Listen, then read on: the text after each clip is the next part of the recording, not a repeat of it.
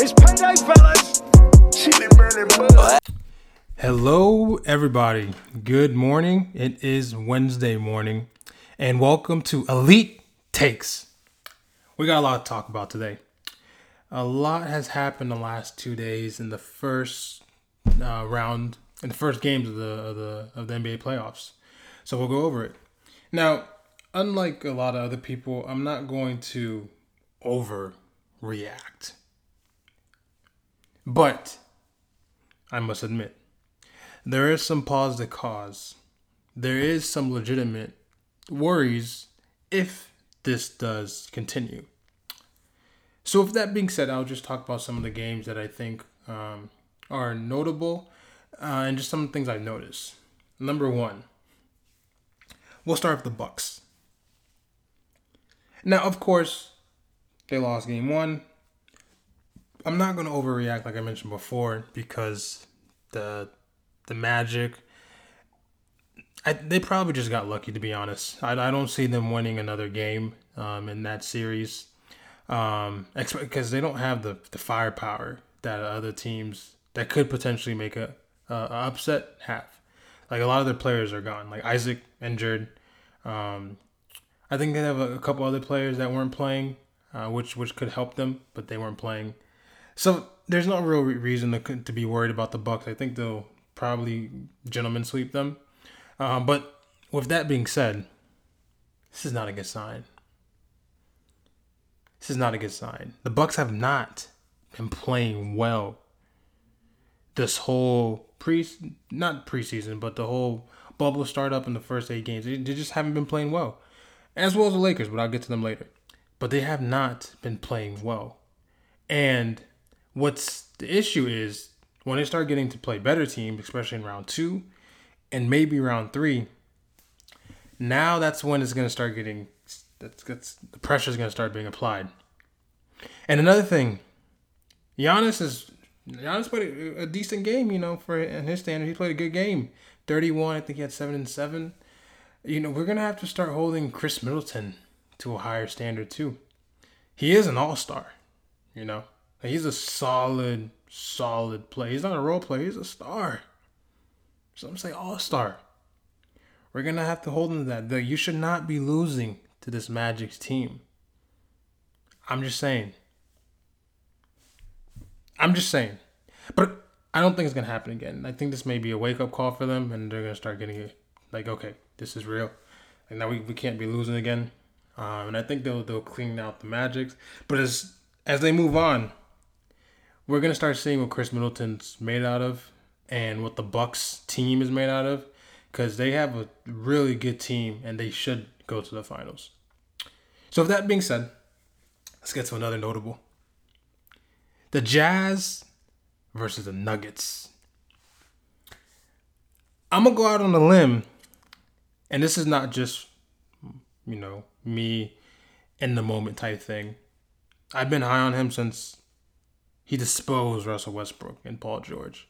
Since Paul George got 30-piece by Joe Ingles. Let me not start. But Donovan Mitchell, he's a problem.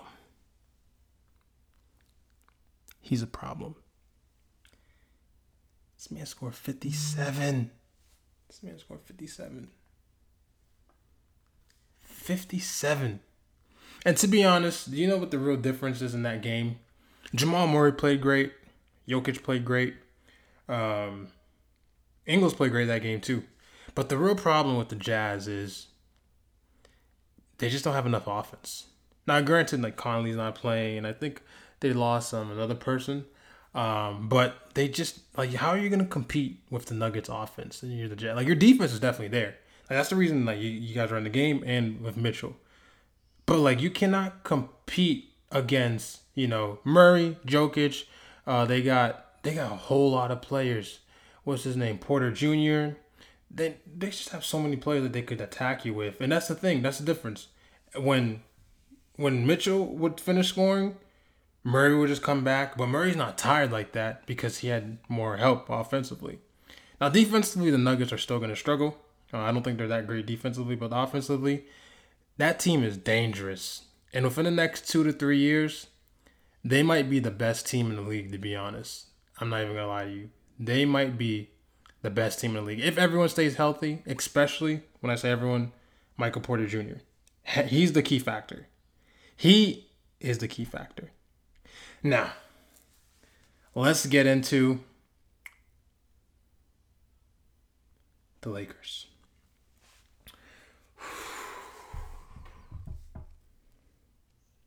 This is not good, man. I'm not gonna overreact, but I've been telling my friends this. The only way the Lakers are going to lose this series is if they continue to struggle shooting. Like, that's the only way. Like, I was texting my friend yesterday before the game started. He was telling me, like, how do I feel about them? I'm like, bro, man, if the shooting struggles continue, we're definitely going to lose this game, and we might lose the series. Because, like, it's now, like, we're going into 10, 11 games, and they're still shooting terribly. And now there's no more room for errors, right? Like, this. Oh, my God, man. I watched the whole game yesterday. This nigga, Danny Green bricked, like, at least 10 threes, if I'm counting right. And when I say threes, I mean wide the fuck open threes. This nigga was bricking. And then KCP.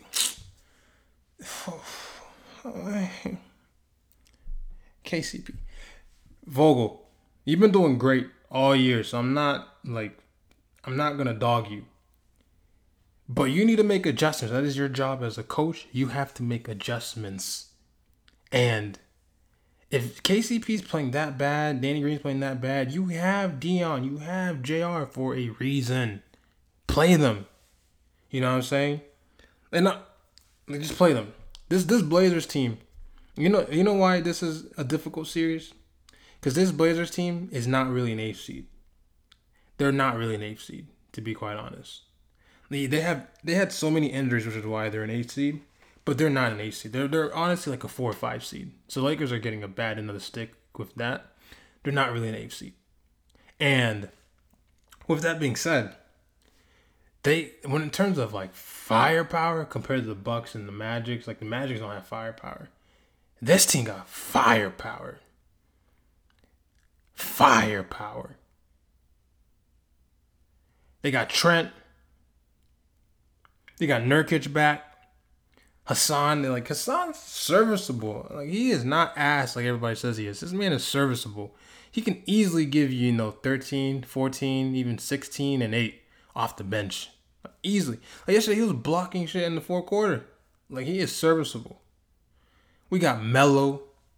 Once again, if you haven't seen it, check the first episode out. Melo deserves an apology. This is the Hall of Famer we're talking about. Melo was balling. He was hitting clutch shots in the fourth. That's what he does. And we already know what CJ does. CJ, you know what CJ is? CJ's like in between an all-star and a superstar. Like, he's like a low middle tier in between there. Because he's amazing, in my opinion. He is amazing. And then we got Dame. Dame time. We don't even got to explain. Now, Dame is a full-on superstar. And I don't know what type of... This man is going on a tear. I haven't seen someone... And maybe I'm wrong. Maybe, Curry hasn't played all year. Curry used to... I know Curry used to shoot deep threes, but I don't remember him shooting deep threes and making them this much like this. Unless he was like having a hot streak. But this is like... Dame's been doing this for now like 15 games. No, maybe less than that. A little bit less than that. Like 13 games. Where he's just like hitting bombs after bombs after bombs. Like deep. Almost from the logo, for real. Now, I know Curry could do that, but I don't remember him hitting it like that. He used to hit threes, but I don't remember them being that far that often. Usually when he takes them that far, I remember he typically misses them. Sometimes he makes them. Maybe it's just like time in the moment with me because I've just been seeing a lot of Dame Lillard. But Dame, that man is a problem. So like I'm saying, in terms of defense, the Blazers are terrible. Like they're fucking terrible. And I don't want I saw people on Twitter talking about this Lakers scored 93 points. The Lakers didn't score 93 points because the Blazers defense was amazing. The Lakers scored 93 points because they can't make a fucking shot. Like there's a difference. The Lakers had wide open shots they were just bricking. Like wide open. And the Blazers were making them. That's the difference. Now, I'm not gonna leave out the accountability to AD and LeBron. They definitely both missed free throws, and then that definitely didn't help them. But those free throws probably wouldn't matter as much if like KCP and Danny Green, didn't shoot like 10% from the field on 20 shots, 25 shots. Those free throws wouldn't matter that much. But with that being said, I'm not going to overreact. I think Lakers are still going to win in 5 or 6. This is probably a good wake-up call for them. But they have to start shooting better. Like, I'm not worried about the Lakers. If you watch the game, especially in the second and third quarter, when they were starting to make their shots and turning it on, it looked like the Blazers were about to be blown out, to be honest. The Lakers, they're still a great team. They're just taking them time to get the ball rolling and to get back into momentum. You could still tell they're still a great team. And they play great defense, honestly. Like they're playing pretty good defense for the most part during the game. Sometimes I've seen some backdoor cuts that the Blazers are making. Well, it is what it is. But for the most part, they're playing pretty good defense. They're getting a lot of rebounds. Dwight played really good. The good thing is Rondo's going to be back ideally next game, or at least in the series. That's going to be helpful, especially guarding Dame or CJ. Caruso had a lot of hustle plays, so I'm not worried. If we continue to shoot bad, then I'm going to be real worried because Dame is not playing around. He is not playing around. And the thing is, I don't understand how they're not. Well, no, that's not true. They've been off for 5 months. But it seems like the Blazers have just been in close game after close game after close game, which is crazy. It's real crazy. But with that being said, I think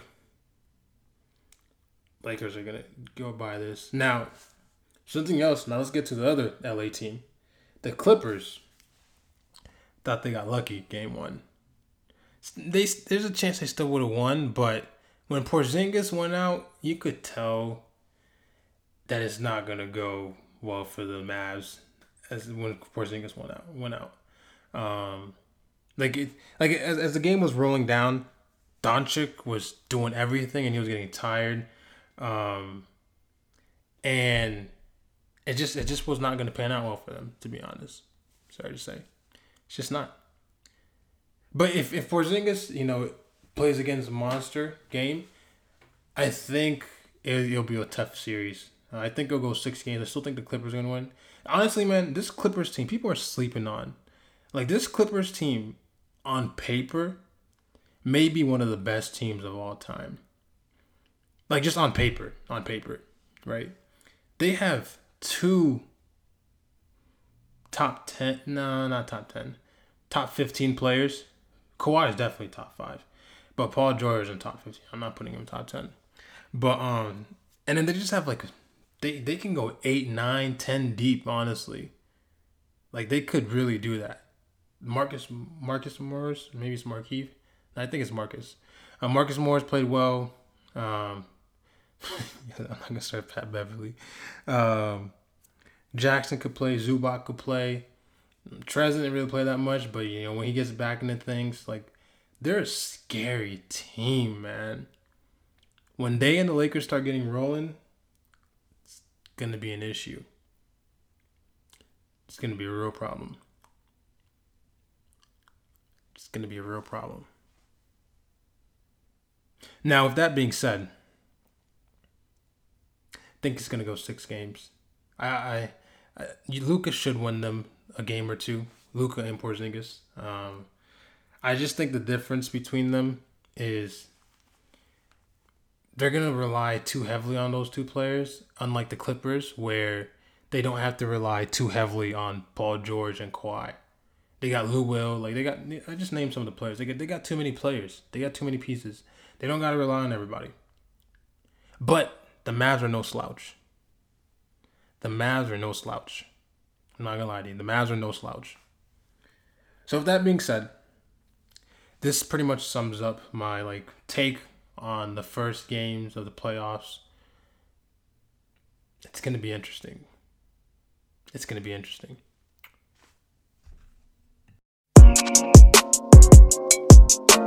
payday, fellas. Chili burning butt.